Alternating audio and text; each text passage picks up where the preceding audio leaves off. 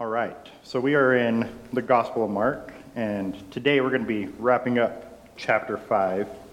Last week, we looked at the first section of the hemorrhaging woman and Jairus' daughter. So let's go ahead and do a little bit of a review on that section. If you're not already in Mark 5, I would open up there, and let's talk about what clues we have about the mindset, the heart condition of both Jairus and the woman that we looked at last week in Mark 5:25 through 34. I'm putting you to the test this morning, seeing if you've actually had your coffee, asking you to think back to last week and consider where these guys were at in their effect and their response to Jesus. Even before they encountered Jesus, what was the mindset or the heart condition of Jairus and this woman? I think they probably both had a little bit of desperation in their situations. Yeah, they both found themselves in a needy situation, right? What else? What else do you guys see in the passage there? They were obviously aware of Jesus being different, being able to having power, authority, unlike anything they've seen before.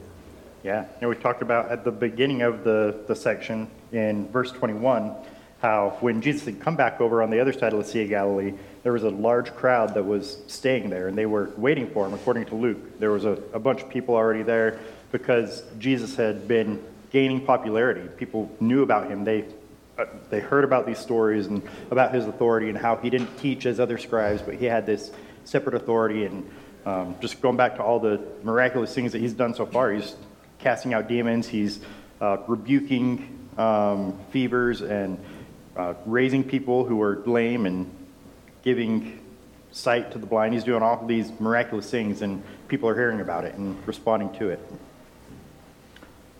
What else? Anything else we see about the heart condition of these two folks we looked at last week?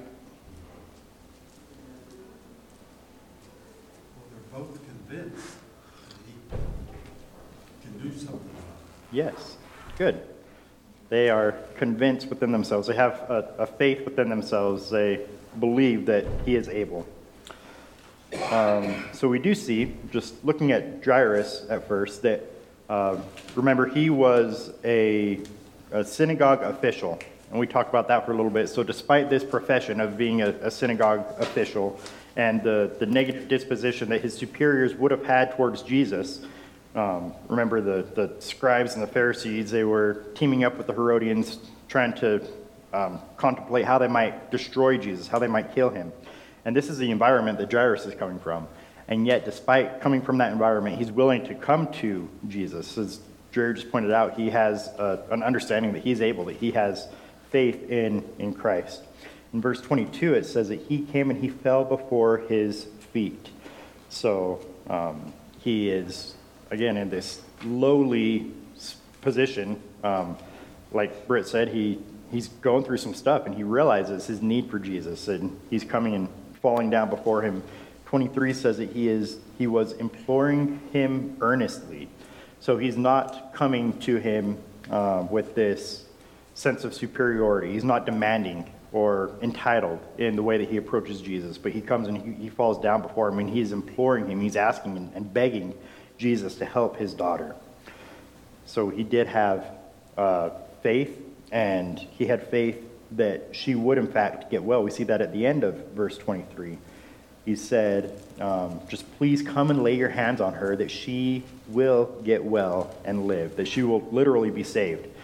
That was his hope, that was his faith, and we see it displayed here. Well, we only got to that first section of Jairus imploring Jesus to come and save his daughter. And then we see that story was interrupted by this woman with a hemorrhage. Jesus was on his way to go to his house and to assist him in aiding his sick daughter. And then this other woman comes up. And this woman also was at rock bottom. Remember, for 12 years, she had spent all of her money going to doctor after doctor trying to be healed from this hemorrhage that she has. And Mark says not only did she not get healed, but she even became worse. Remember, Luke just said, well, she's incurable. But Mark says, no, these doctors actually did harm to this woman. She became even worse off than she was beforehand. And we see, similar to Jairus, in verse 27, that she has faith as well. It says that after hearing about Jesus, she came up in the crowd behind him and touched his cloak. So she had at least enough faith to take some kind of action, enough faith to take a leap, right? To take a step, to do something about it. And then in verse 28 it says, for she thought, if I just touch his garments, I will get well. So again, we see this convincing attitude in both Jairus and this woman that Jesus will make them well. He will fix their issue. So Jairus' daughter would be fixed. That was his understanding. That was his disposition. And then in verse 33, it says that the woman was fearing and trembling. We talk about this a little bit towards the end of class, and I don't think this is so much focused on the fact that she was afraid or even embarrassed with her condition. I mean, perhaps that was an aspect of it. But this is the same word that we saw back at the end of chapter 4 when the disciples were on the sea with Jesus and Jesus calmed the sea, and then they became very afraid. They became terrified. They had this phobia rise up within them, seeing the power that Jesus had. And same thing that we see in chapter 5, verse 15, when Jesus cast out the demon, the legion of demons, rather. It says that they came to Jesus and they observed the man who had been demon-possessed sitting down, clothed in his right mind, the very man who had had the legion, and they became frightened. So again, I think for the third time in really less than a chapter, we see people responding to Jesus and his holiness and the absolute awe and majesty of who he is and what he's able to do. And they're terrified. They're fearful, right? They're in the same position that Isaiah was in Isaiah chapter 6, when he fell down before the Lord and he says, woe is me, I am unclean, I am unworthy, I'm a man of unclean lips. That was the response to being in the presence of Jesus. And part of what she was feeling was knowing she was a sinner. She felt unworthy, and she got something from Jesus that she didn't deserve. Amen. Yep. And we talked about that a little bit last week too, right? The fear of the Lord is the beginning of knowledge. That's where we have to start. We have to start. That's the faith, you know. Yeah. I'm a sinner and I'm unworthy. That's where we all start. That's where she was, but yet she wanted to be whole. And what is the opposite of that? I deserve it.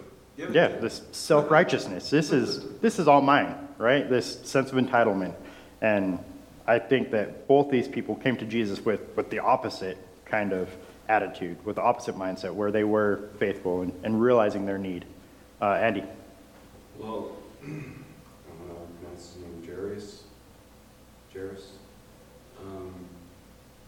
Being part of the synagogue, you know, at this moment, Jesus would have been sort of enemy number one of the synagogue rulers. So he was going against his fellow Sanhedrin or the synagogue. And I think, you know, he was in desperation because his daughter was dying. And, you know, that's oftentimes what drives us to Christ. Yeah. Is when we've reached the end. We've reached rock bottom. There's nowhere else for us to go. Amen. And that's our own pride and self-righteousness. Yeah, and I don't think we get there on our own, right? No. And, you know, and the Holy Spirit uses that. And God is sovereign. He puts us in those situations. Amen. To bring people to himself. The woman, I think the implication was it was like a menstrual thing.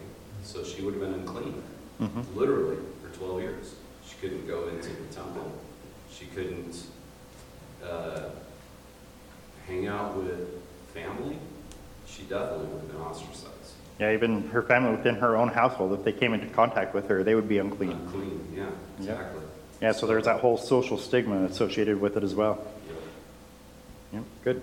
Yeah, and as you mentioned, it's not just that Jesus is able to use this situation or take this situation and make it good, but I think God is one who put these people in this situation even to begin with. You can go back to Genesis 50:20, right? And what Joseph's brothers meant for evil, God meant for good. Not just that he took it and flipped it and used it for good. No, he meant those situations for good. I was listening to a sermon this week, and it was just highlighting the fact how Joseph getting his multicolored coat, how important that was, because that caused his brothers to be jealous, right?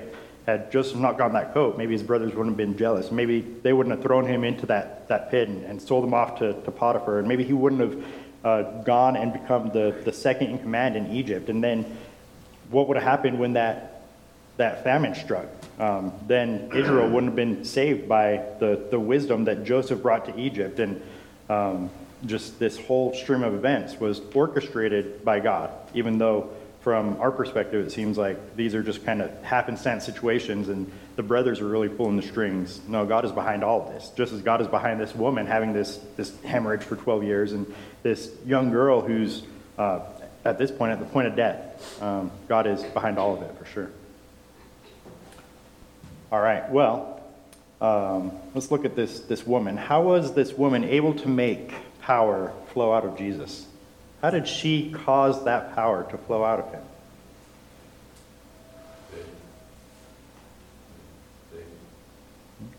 You chuckled, Jerry. Why'd you chuckle? Well, she didn't make it flow out of him. Yeah, precisely. So it was her faith that is pointed to later on that says, this is why you were healed, right, for her faith. But by no means did she cause this power to flow out of Jesus. And a lot of people think that. A lot of commentators think that and say, well, she caused this power to flow out because of her faith. And almost as if it was something that she caused Jesus to do against his will, that he had no part in it, no desire to make her well. He was fully aware. Jesus, being God, is fully in control of all of his everything, right? All of his attributes, all of his power. He's not able to be manipulated. There's this new wave, this prosperity gospel that is really popular today, this name it, claim it theology all over TBN, the Trinity Broadcasting Network, which deserves a big red flag or two. Lots of people who are on that network are not the best. Brittany said sketchy. It's a good word. And they'll say things like, well, God made these promises to us in the Bible. We just need to name it and claim it. We need to say, God, you said this in your Bible. And oftentimes it's not even to us. They'll take verses out of context that God said to somebody else, and they'll say, well, because God said it, if I claim it, he has to do it. Almost as if we can hold something over God and say, you say that you are obligated to do such and such. Occasionally, I'll have my boys try to do that with me and say, well, Dad, you said that we could do such and such. And I'll tell them, well, first of all, I had some conditions attached to that. It said if you do your chores or what's expected of you, then I will consider doing such and such. I try to be careful with my words because I am a fallen man, yes. And I will remind them of the fact that I'm not God. God says that, he says, have I not said it and will I not do it? Have I not proclaimed it and will I not come to pass? That is God, right? I am not God. I'm a fallen man, and I'm not always able to do the things that you think that I said that I would do. But even so, you can't come to me with my own words and throw them in my face. I'm telling you right now, we're not going to do that. And that's kind of the same attitude that some of these people have towards Jesus, that they can somehow twist his arm and manipulate the God of the universe into doing what it is that we want him to do for us. And again, that's a mindset that some people have towards what happened here. That's not at all what took place. Jesus was fully aware of this power flowing out of him. He was fully in control. And it wasn't the fact that she just reached out and touched him, right? So this next question, I suppose I just kind of answered. How was the woman made well, and why is this significant? It's not the fact that she just touched the fringe of his cloak. It's not that act of doing it, but it was the faith that made her well. And as believers in Christ, as his representatives, we need to be able to defend the fact that it is our faith that makes us well, that we aren't saved by performing works or doing different things. So I'm going to put you to the test. I'm going to give you a pop quiz right here. What are some passages you might take people to that say just that we were made well by our faith, not by the things that we do. Ephesians 2:8 and 9. All right, Ephesians 2:8 and 9. It is by grace that we were saved through faith, right? And very specifically says, not of yourselves, so that nobody can boast. Not by works, so nobody can boast. Titus, is it 3, 4, and 5? Yeah. Titus 3:5, talking about the washing of regeneration from the Holy Spirit. He is the one who gives us that cleansing within us. Here, I'll read it. It says, "But when the kindness of God our Savior and his love for mankind appeared, he saved us, not on the basis of deeds which we have done in righteousness, but according to his mercy, by the washing of regeneration and the renewing of the Holy Spirit." So, not by works that we've done, but he saved us by the washing and regeneration. Good. What about one more? Who's got one more?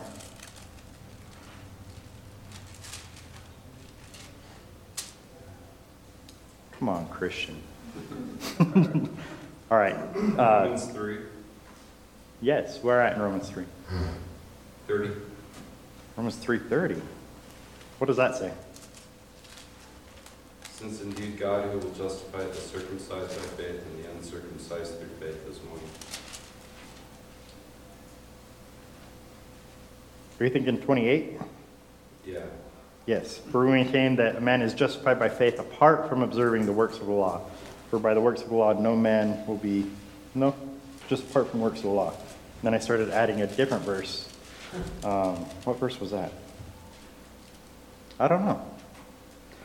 Galatians 2:21 maybe. "I do not nullify the grace of God, for if righteousness comes through the works of the law, then Christ died needlessly," or Christ died for nothing. These are verses we should know and have ready, because it is central to what the gospel is, and it defends against how the gospel has been perverted in so many different ways in our world today. Another good one is John 6:28 and 29, where they ask Jesus, well, what are the works that we have to do to enter into the kingdom of God? They want a list. They want to be able to say, well, I've done A, B, C, D, E, F, G. And Jesus says, no, this is the work, the singular work of God, that you believe in the one that he has sent. And again, that seems to be the disposition of the people we're looking at today, of Jairus and this woman. They're saved by their faith, not by these things that they In John are doing. 3:16, it says those who believe, Yes, good. not who deserve it, who work for it, who did anything, those who believe. In Matthew 5:20 it says, unless your righteousness surpasses that of the scribes and the Pharisees, and you will no way enter the kingdom of heaven. It's not a righteousness of our own, right? It's a righteousness that has been imputed to us, that has been given to us from Christ, that he has taken our sin, and in turn he has given us his righteousness. All right, and what have we identified as Mark's purpose for writing throughout our study? Why is Mark writing this gospel to begin with?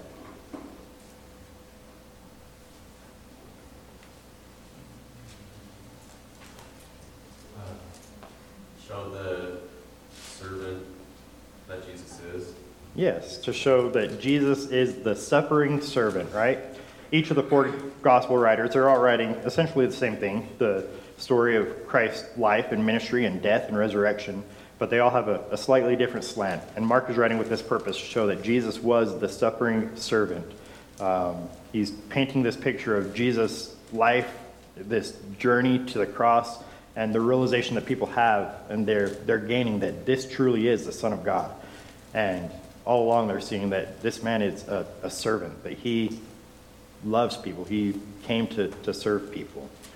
And Mark 10:45, what does that verse say? We're going to get there, I promise. Who's got Mark 10:45 memorized?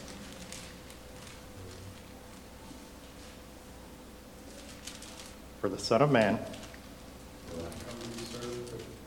but to serve, and to give his life as a ransom for many. Good job. The Son of Man did not come to serve, but did not come to be served, but to serve, and to give his life as a ransom for many.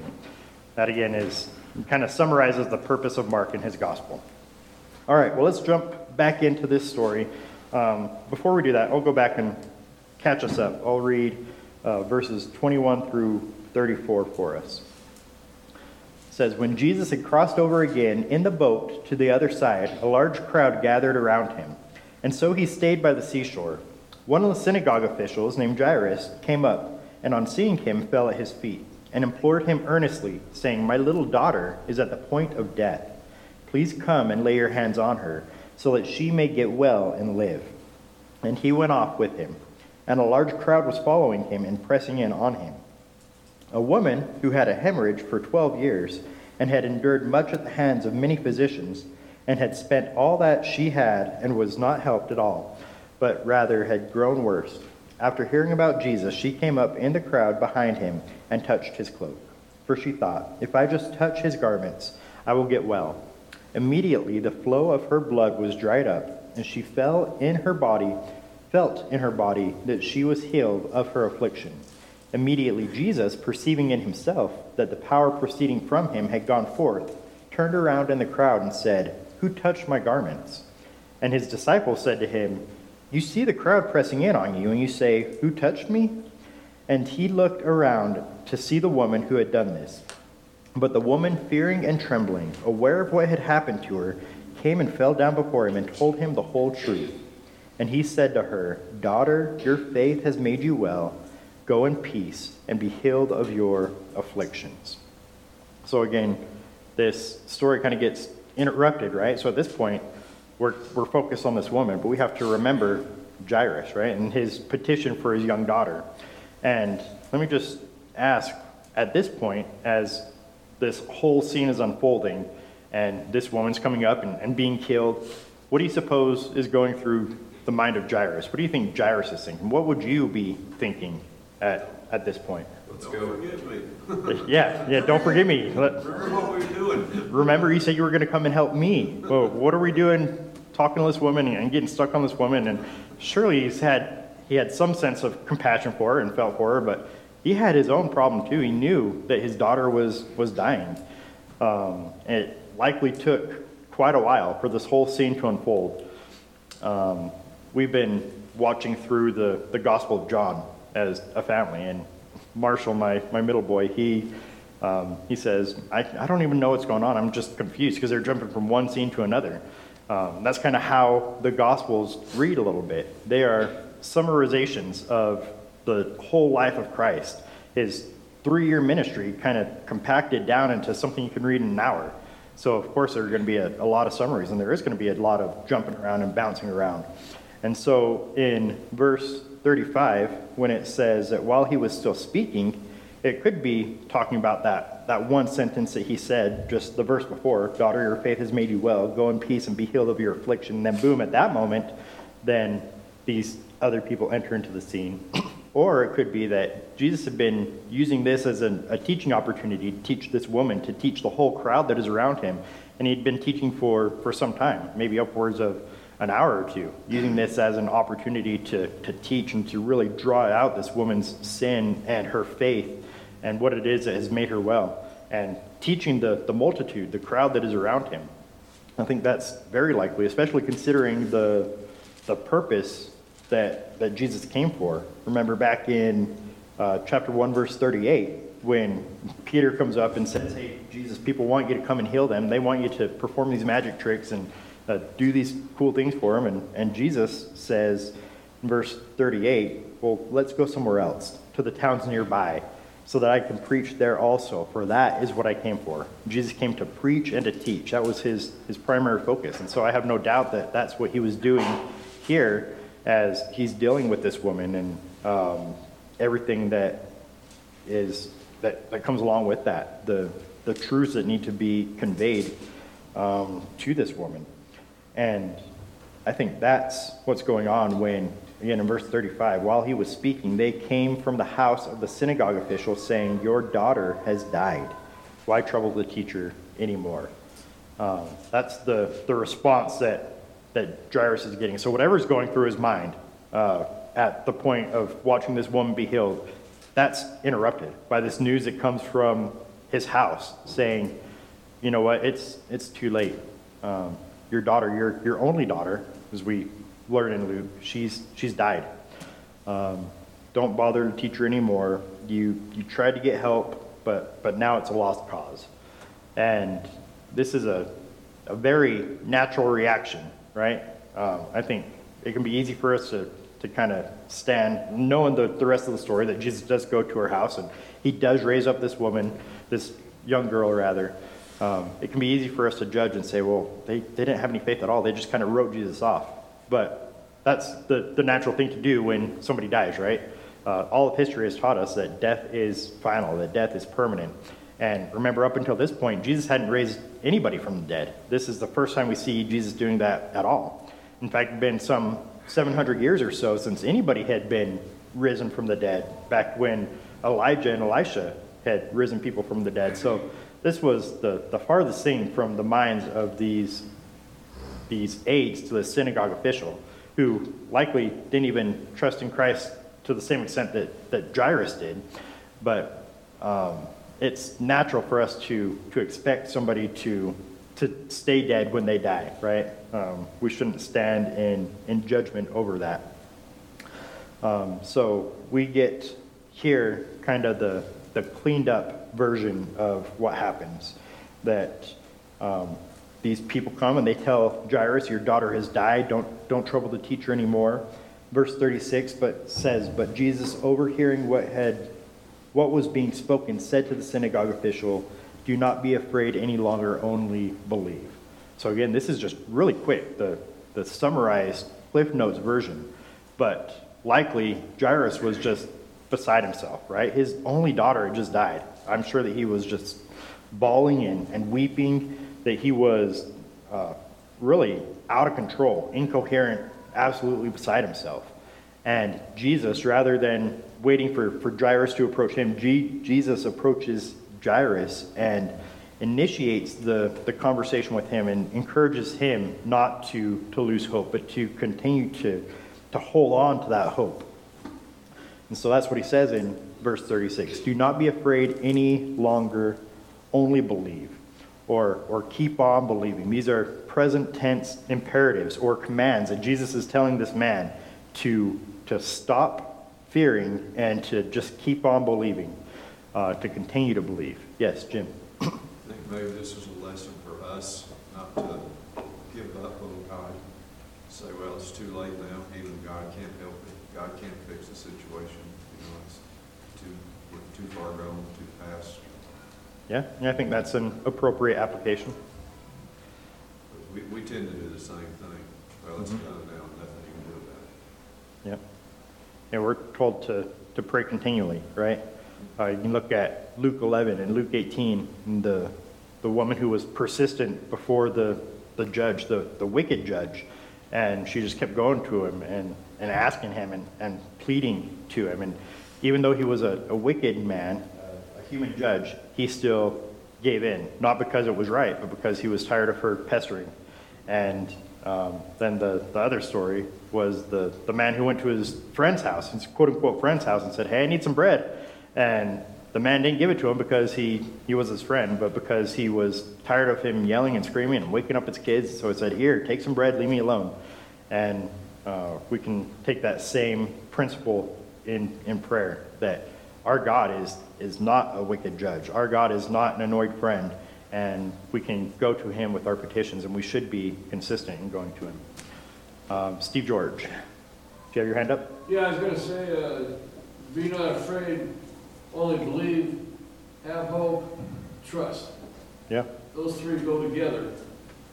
Afraid, that's like shutting everything off. So when I think about our lives, whatever we are involved in, if we just trust God, believe, and hope, and that's what it's all about. Mm-hmm. And if we become afraid, it could be a habit. If we're critical, it could be a habit. So within my own life, I gotta try and figure out, okay, what's going on here? Am I being too negative? Am I being too critical, too condemning? Let's focus in more on hope, believe, and trusting God. And that's the whole story right there, especially with Joseph, who was sold into Egypt. That's a great story about trusting God. Even in his affliction, he trusted God. Good. Yeah, Philippians 4:6, right? Be anxious for nothing, but in everything by prayer and supplication with thanksgiving, let your requests be made known to God. and the peace of God, which surpasses all comprehension, will guard your hearts and your minds in Christ Jesus. So, yeah, stop fearing. Cast out that fear. And Where is that you read? Philippians 4, 6, and 7. 4:6. Yep, it's a good one. All right, and so Jesus tells this man, stop fearing, keep on believing. And Luke, in the parallel account, in Luke 8:50, he adds that she will be made well. That's what Jesus told this man. He said, stop fearing, just keep on believing. This faith that you had when you came to me, hold on to that faith. Keep that faith, because she will be made well. This is what the assurance that Jesus gives him. And remember that he was watching this whole scene unfold with this woman, right? And while I'm sure he had that anxious heart within him that you guys mentioned, like, hurry up, come on, what about my daughter? Come on, Jesus, we were doing something, right? At the same time, this potential pitfall for his faith that could really cause him to doubt and to worry and to be anxious, I think ultimately added faith to this man to see, dude, look what Jesus just did for this woman who was hurt and she had this ailment and Jesus healed her, and he's on his way to my house. Surely things are going to work out well. He told me, keep believing. He said that he will make her well. I think I'll do that. I'm going to stop fearing. I'm going to keep believing, and Jesus will make her well.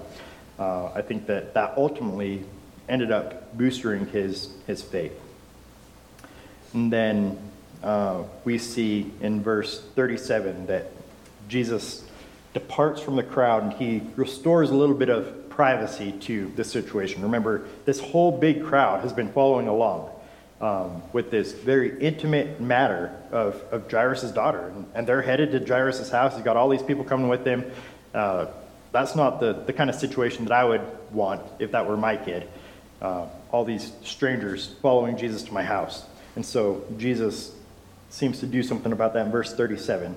After telling the man to not be afraid and to only believe, the text says that he allowed no one to accompany him except for Peter and James and John, the brother of James. So he kind of narrows the group down a little bit. He says, Peter, James, John, you guys come with me. Everybody else, gone with you, right? We got something that we're going to do here. And have you guys ever wondered why Jesus chose those three? Let me read this quote from Jerome and see what you think about it. He says, why are these three apostles always chosen and the others sent away? Peter, James, and John. But why only three? First, there is the mystery of the Trinity embedded in this number, a number sacred in itself. Second, according to Moses, Jacob set 3 peeled branches in the watering troughs. Finally, it is written, a 3-ply cord is not easily broken.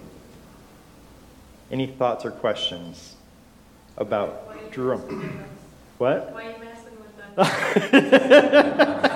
I'm not messing with you. I'm just telling you what Jerome said.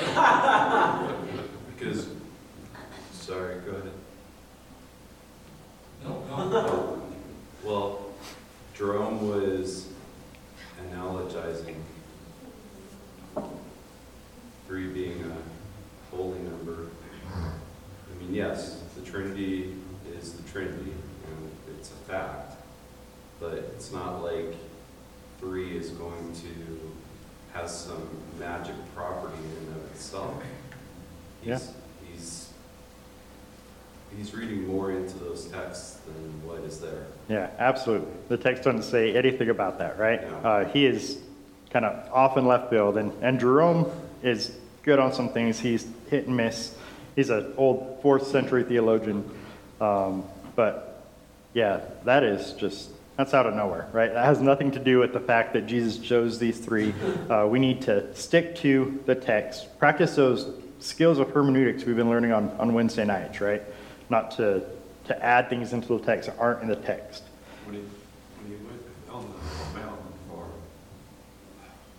whatever you Transfiguration. Yes. Transfiguration. Transfiguration. He didn't Yeah. take 3, did he? Yes. Yeah, he did. The same 3. Oh, was it? Yeah. I thought it was only 2. Okay. Yeah, it was a 3. The 2 came Moses and Elijah, but yeah, it was those 3. Well, it is interesting for us to look in retrospect. Peter did turn out to be the Peter, He was the rock. church. Yes. James was the first one killed. Mhm. John was the last one. He lasted the longest.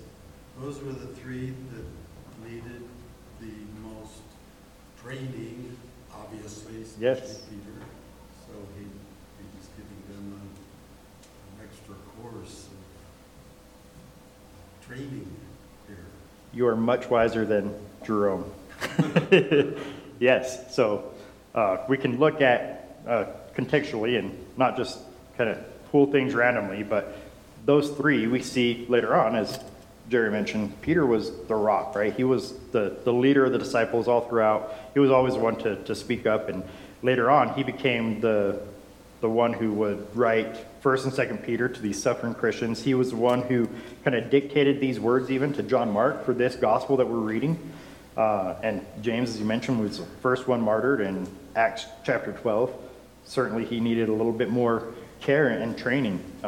And John went on to write 5 books in the New Testament. He was the last living apostle, the only one not to be martyred. And these were 3 leaders, even within the 12 men that Jesus chose for his leadership development. So we know that Jesus had many other disciples apart from just these 12. Luke chapter 10 talks about how he sent out 70, 2 by 2. But he has the 12 disciples that he really focused on, and he spent the most time with them. He really poured into them. And of those 12, he had these 3, Peter, James, and John, who made up his inner circle that he spent even more time with. And they followed along with him. This was his MO. This is how he operated. He chose a few number of people so that he could really emphasize his ministry with them and towards them. Perhaps you guys remember hearing last year about Rick Warren and had his claim at the Southern Baptist Convention to have trained 1.1 million men for the pastorate, which boils down to 70 pastors a day that he said that he trained for $25,000 a year over his 43-year ministry, which, first of all, everybody kind of realizes is just wildly exaggerated. But secondly, that's not Jesus' leadership style. That's not how he approached his life and his ministry. Remember back in Mark 4, we talked about the parable of the mustard seed, right? It starts off small, insignificant. I think Jerry used the word inconspicuous, and then it grows up into this big mustard tree. It starts off small, with Jesus really focusing on these 3 men, on these 12 men, and then they would go out and they would impact the world and change the world for Jesus' sake. And these men, we do see them later on in situations like the Transfiguration in Matthew 17, or even in this gospel it's in Mark 9, verse 2, talking about the Transfiguration. It's Peter, James, and John who are there. And then later on in Mark 13, verse 3, we see Peter, James, John, and Andrew. They were all questioning Jesus privately on the Mount of Olives. And then later after that, in Mark 14:33, in the Garden of Gethsemane, Jesus goes off to pray, and he says, "Hey, Peter, James, John, my good buddies, come with me and come pray with me." And of course, they failed in that, but it was those 3 who were there, along with Jesus, praying that that cup might be taken away from him.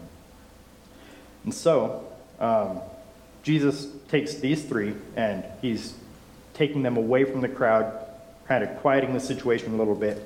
But this privacy doesn't last too long. It's kind of short-lived, actually. We see in verse 38 that they came to the house of the synagogue official, and he saw a commotion and people loudly weeping and wailing, and entering in, he said to them, "Why make a commotion and weep? The child is not dead, but is asleep." So William Lane, he has this quote on what's going on here, these mourners that are there. He says, "Since even the poorest man was required by common something to hire a minimum of 2 flute players and 1 professional mourner in the event of his wife's death, it is probable that one who had the rank of synagogue ruler would be expected to hire a large number of professional mourners." So it was the custom of that time in Jewish culture to hire people to come in and to mourn with you, when there was a funeral. It wasn't something that was just quiet and reserved, kind of like our funerals today. It was loud and kind of a scene. Let me read a couple of verses to you from the Old Testament where we see this going on. Jeremiah 9:17 says, "Thus says the Lord, consider and call for the mourning women that they may come, and send for the wailing women that they may come." And then in Amos 5:16 says, "Therefore thus says the Lord God of hosts, the Lord, there is wailing in all the plazas, and in all the streets they say, Alas, alas. They also call the farmer to mourning, and the professional mourners to lamentation." So for a while, this has been the practice, that there are professional mourners that come and help you grieve, and they just kind of wail, and you pay them to come and kind of fill up the, what is it called, like the place where you go when people die, I guess. Yes, Steve. So, you could actually have a job to be a professional mourner? You'd have a hard time being employed doing that today, but yeah, it was common back then. They were professional mourners, and they'd go in and they'd be really loud. And Here, so let me when Jesus came in and said, be quiet. she's not dead, she's just asleep, that's getting in the way of their business. A little bit, yeah. Big Yeah, time. they're there for a job, and Jesus interrupted their job. Let me read you this quote from Bauer. He kind of explains this process a little bit. He says, "The women form a circle around the leader of the dance of dead, and dance rhythmically from left to right with their hair hanging down. Gradually they increase their mourning lament and the wild movement of hands and feet until their faces become flushed to a high degree and appear especially excited as the time of burial draws near." That was what the mourners were paid to do. So it's a whole show. It's not really genuine. It's just kind of an act to help bring the room to the right desired mood that they're looking for. And Jesus, he kind of confronts them, right? And Jesus interrupted this commotion. Oh, I went too far. No, I didn't. He interrupted this commotion with an apparently ludicrous announcement saying she's not dead, but she is just asleep. Well, the Bible will often use this word sleep as a euphemism for death, but that's not what's going on here. Jesus is actually contrasting the two. He's saying she's not dead, she's only asleep. And so we have to ask ourselves, well, what does that mean if she's not dead, but she is only sleeping? First off, we have to realize that nowhere does the Bible talk about soul sleep.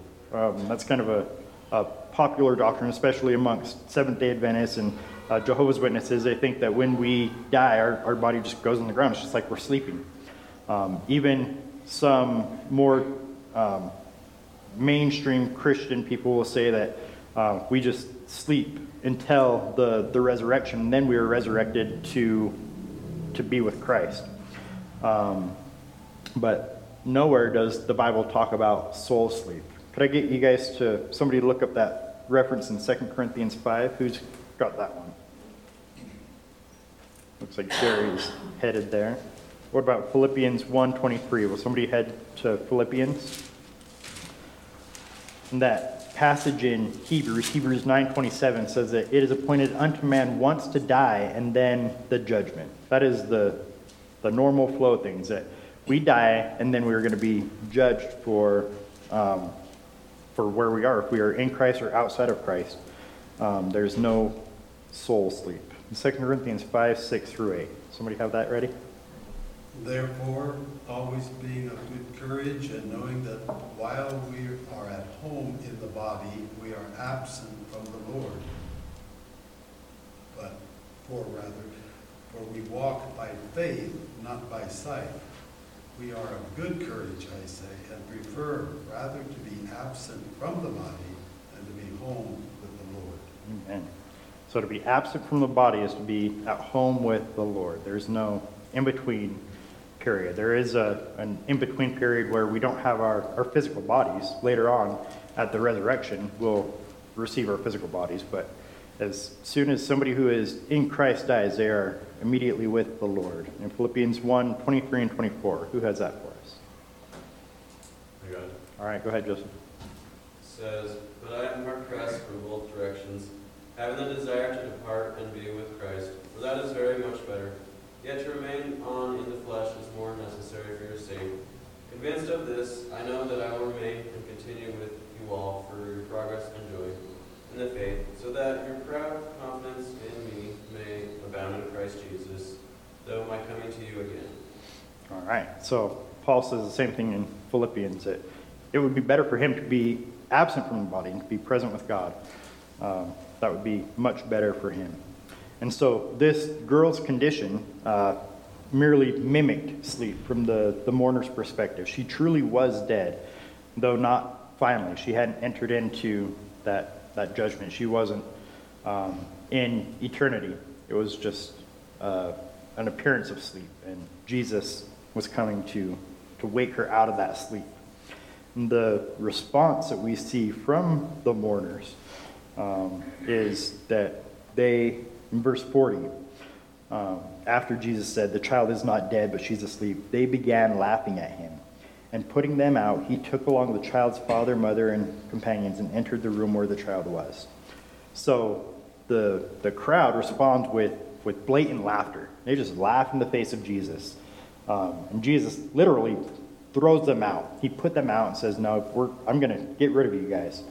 And this is a similar response to those who had ascribed the power of Satan to Jesus, or Jesus' power to Satan, to unbelieving Israel who had rejected Jesus as their Messiah, and now he's speaking to them only in parables. This is a similar response, just to laugh at Jesus. You guys see any parallels in this response and the response of our world today? A little bit, right? That we live in a world.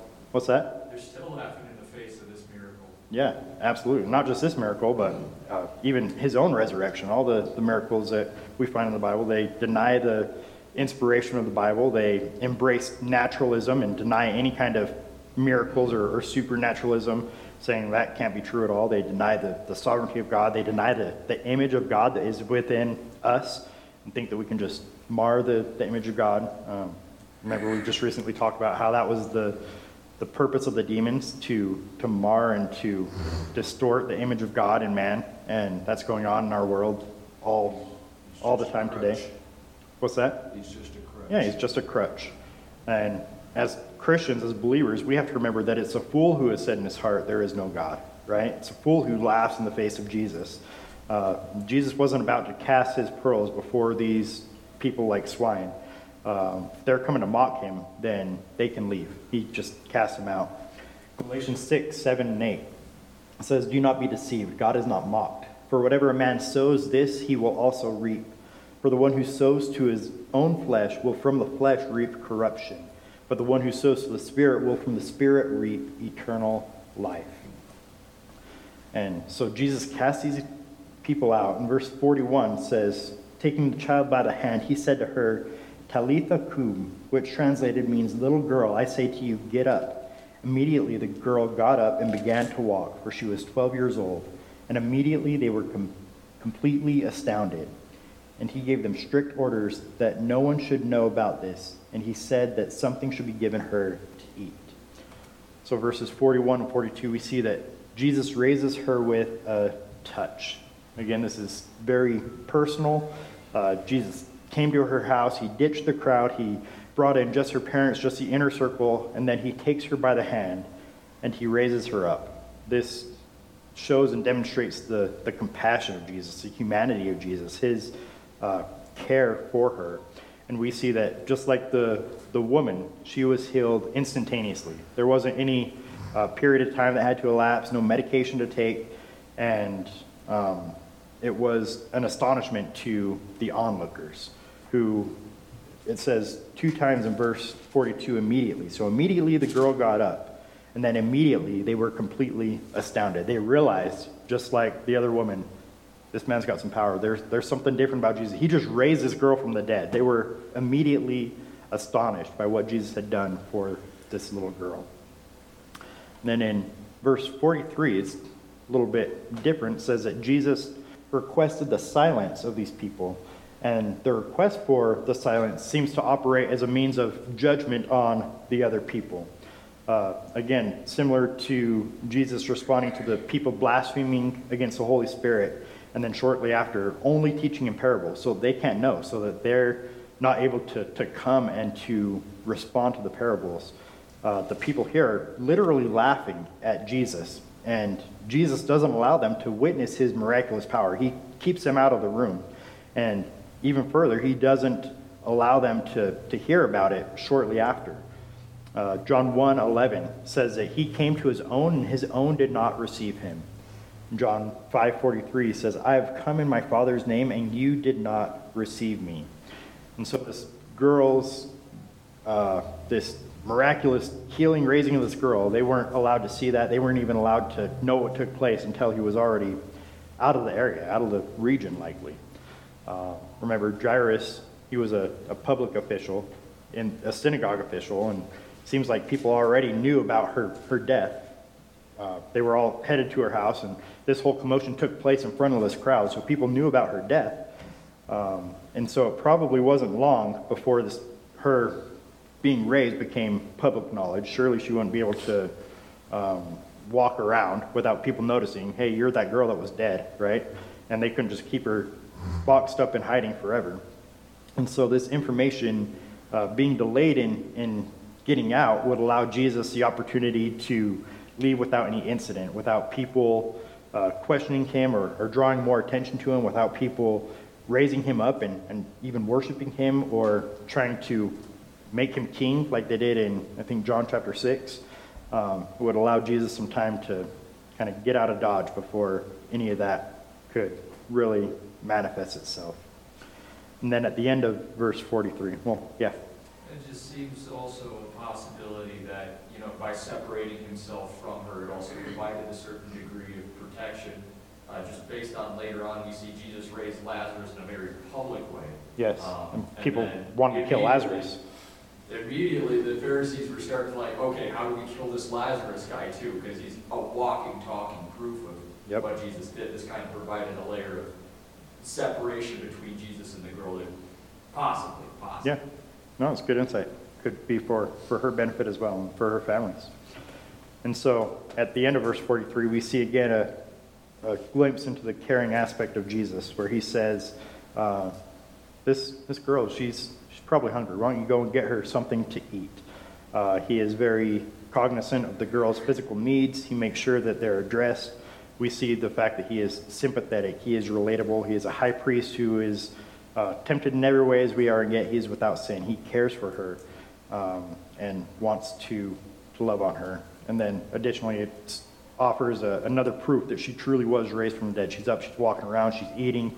We saw the same with Lazarus. Lazarus was with Jesus at a feast shortly after. Jesus himself, after his resurrection in John 21, he's having breakfast by the beach, eating these fish. So it acts as a confirmation of her being raised from the dead. And just to wrap up real quick, just looking at both of these stories together, think through different similarities in the woman who was healed from her hemorrhage and Jairus' daughter. And there are several different similarities there. We talked already about the immediacy with which they were healed. It didn't take any time, but immediately they were healed. I'm just going to go through several others here real quick and point out some similarities that we see. We see that both of them were, in fact, in need. The woman had endured much at the hands of the physicians. The girl died a somewhat slow death, we see in verses 23 and 35. We see that both of them were shown compassion by Jesus. Jesus called the woman daughter, and he gave food to the young girl. We see that both of them came into contact with Jesus, which would make, despite the fact that they were ceremonially unclean and traditionally would cause Jesus himself to be ceremonially unclean, but yet Jesus is pure. He is holy. He cannot be unclean. But the woman touched his garment. This woman who, as we mentioned, had this flow of blood, and anybody she comes into contact with would automatically be unclean. Not so with Jesus. Jesus made her clean because he is so holy. Same with the girl who was dead, wasn't allowed to come into contact with anybody else. And yet Jesus didn't become unclean. Rather, she became clean. She became alive. We see that both were healed by faith. The woman as a result of her faith in verse 34, and the girl as a result of her father's faith in verses 23 and 26.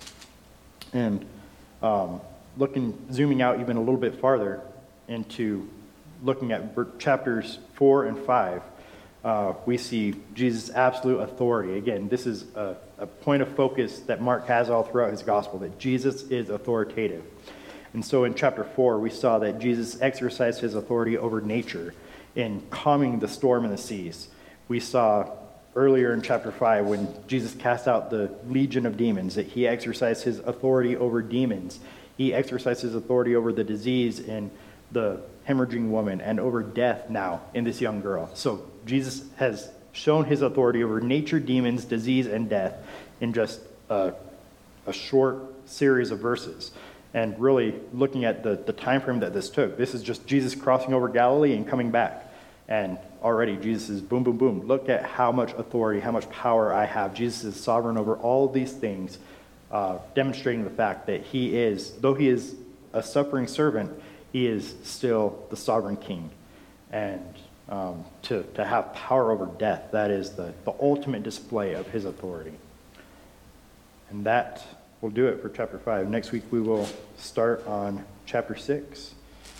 We've been doing this for several months now, since October, and we are now in chapter 6. So let's pray. We'll spend some time in fellowship and come back and gather together. God, once again, we thank you for your word. We thank you for your authority. Thank you that we can call you both king and friend. God, we are so unworthy, but we thank you that you have made us worthy through your perfect blood, through your perfect sacrifice. We are just in awe of who you are, and pray that you would make us more like you every single day. Amen.